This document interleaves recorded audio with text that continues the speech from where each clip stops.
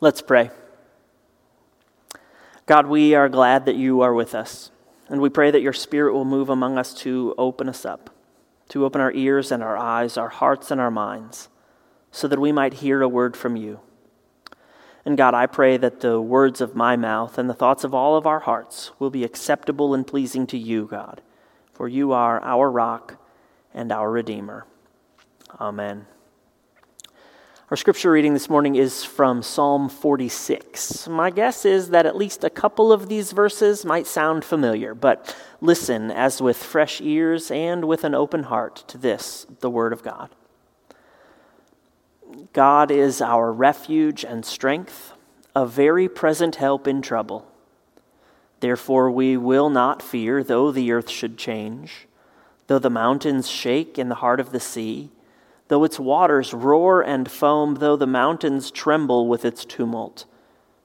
There is a river whose streams make glad the city of God, the holy habitation of the Most High. God is in the midst of the city. It shall not be moved. God will help it when the morning dawns. The nations are in an uproar.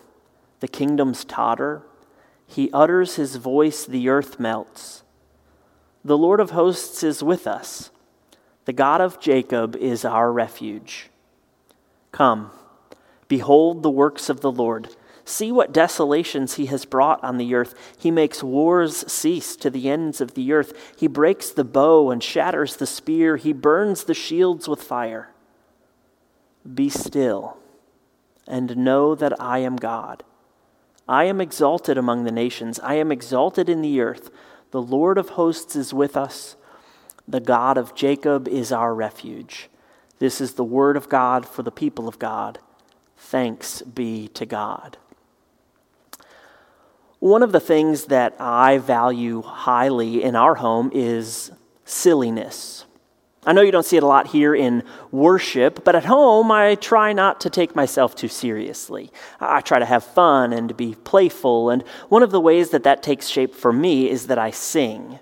Not real songs, mind you, but songs that I make up. Songs that I make up in order to narrate whatever thing that I happen to be doing. So for instance, in the morning, as we're getting the kids ready for school, it might go something like this. I am making breakfast, it's gonna be good. We will eat a yummy breakfast just like we should. And then verse 2, as I serve it, would continue, obviously, as something like, here is your oatmeal. Oatmeal is the best. It tastes so delicious after a good night's rest. Now, the songs don't always come out perfectly like that one just did, but while I'm doing this sort of thing, our daughter Sarah started this new thing. She goes, shh. While I'm singing, she'll shh at me. And she's got this big grin on her face when she does it because she doesn't want me to stop. She just wants me to pause. Because after a beat, she'll say, go. And I'll continue singing whatever silly song I'm singing, and then she'll say, shh. And after a beat, go. It's this fun little game that we've learned to play. Sometimes, though, the silliness gets out of hand in our house, especially if the cousins are over for a visit. A 7-year-old, a 6-year-old, and 2 4-year-old girls can really ramp each other up. And sometimes they'll get running and screaming and singing with such energy that you know they're either going to crash into the walls or run right through them. And so you got to stand there and you got to say, stop. Everybody, take a breath. Deep breath, everybody, just to bring it down a notch. Psalm 46 invites us to do just that, to pause for a beat, to take a breath, be still, and know that I am God. That's the final invitation that the psalm offers us. Be still and know that I am God. Pause for a beat. Take a deep breath. I don't know about you, but I am feeling the need for that this week.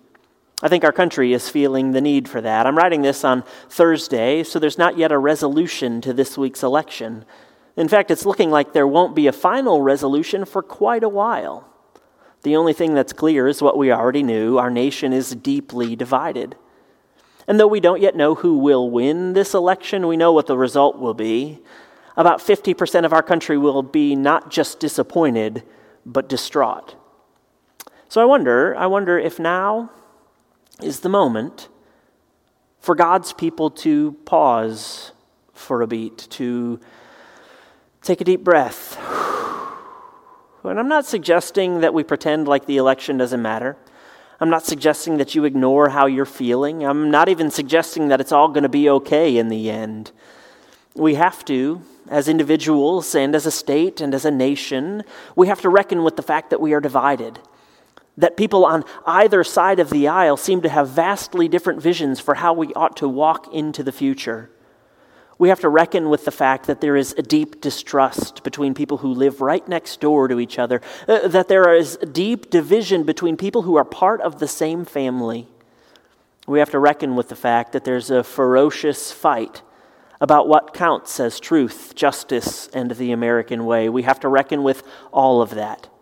And the only way we'll be able to do it faithfully, the only way we will be able to do it well, is if we pause for a beat, take a deep breath, so that God can remind us who God is. The psalmist says it in a beautiful way, "Be still and know that I am God." And the rest of the psalm reveals to us some important things about God, things that we need to know not just when life is hard, but in every circumstance.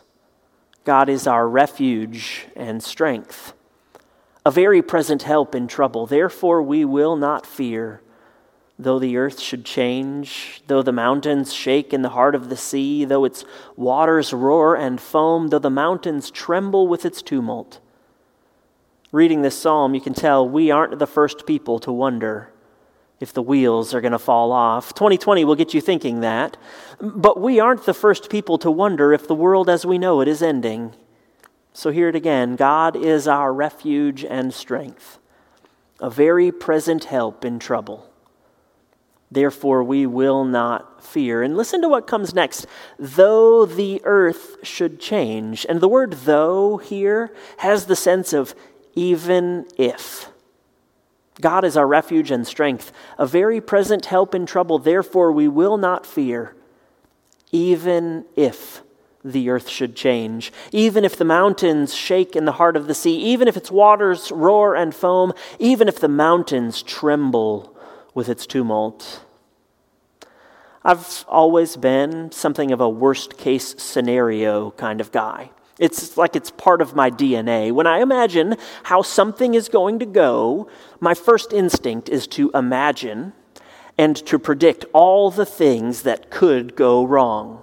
I'm really good at this, by the way. I can start by thinking about a meeting that I have tomorrow, and by the time I'm done thinking about all the things that could go wrong in that one meeting, I'm convinced that soon I will be all alone, living under a bridge. And somewhere between my head and my heart, I stop thinking about these things and I start to feel not that things could go wrong, but that they will go wrong. And I tell you, this is why I read Psalm 46 all the time, because I need to pause for a beat, take a deep breath, and I need God to remind me that even if it all does go wrong, God is our refuge and our strength, a very present help in time of trouble.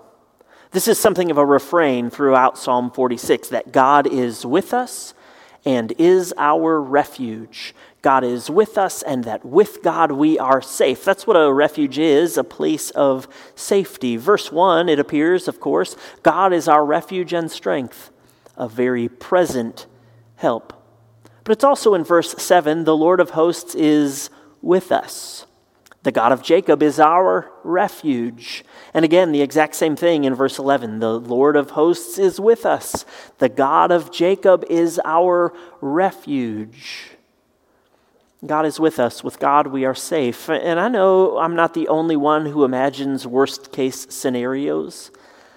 But a hard truth about the world is that there are people who aren't just imagining them, but who right now today are living through a worst-case scenario.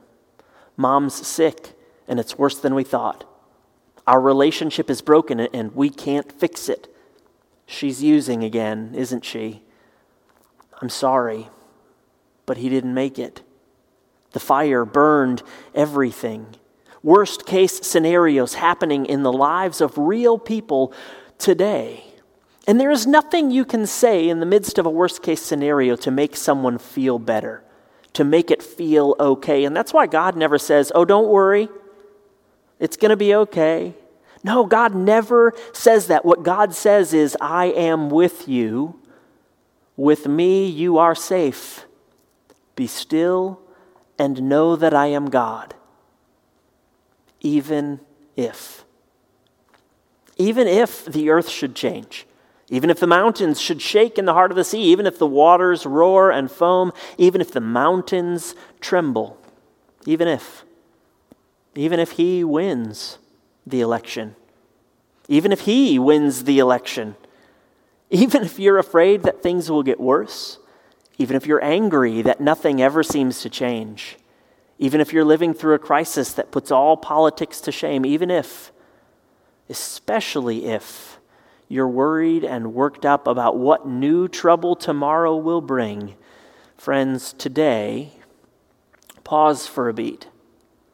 Take a deep breath so that God, who is our very present help, can fill you with love and power and grace that will strengthen you for the work that is ahead.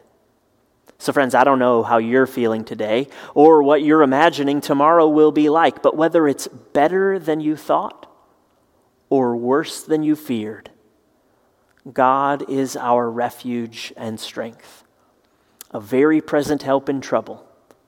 Therefore, we will not fear, even if. Let's pray. God, your presence with us is a gift we do not deserve, but one that you freely offer because of your abundant and steadfast love. Lord, protect us both from arrogance and from despair, so that in good times and in bad we might remember that you are with us, that with you we are safe.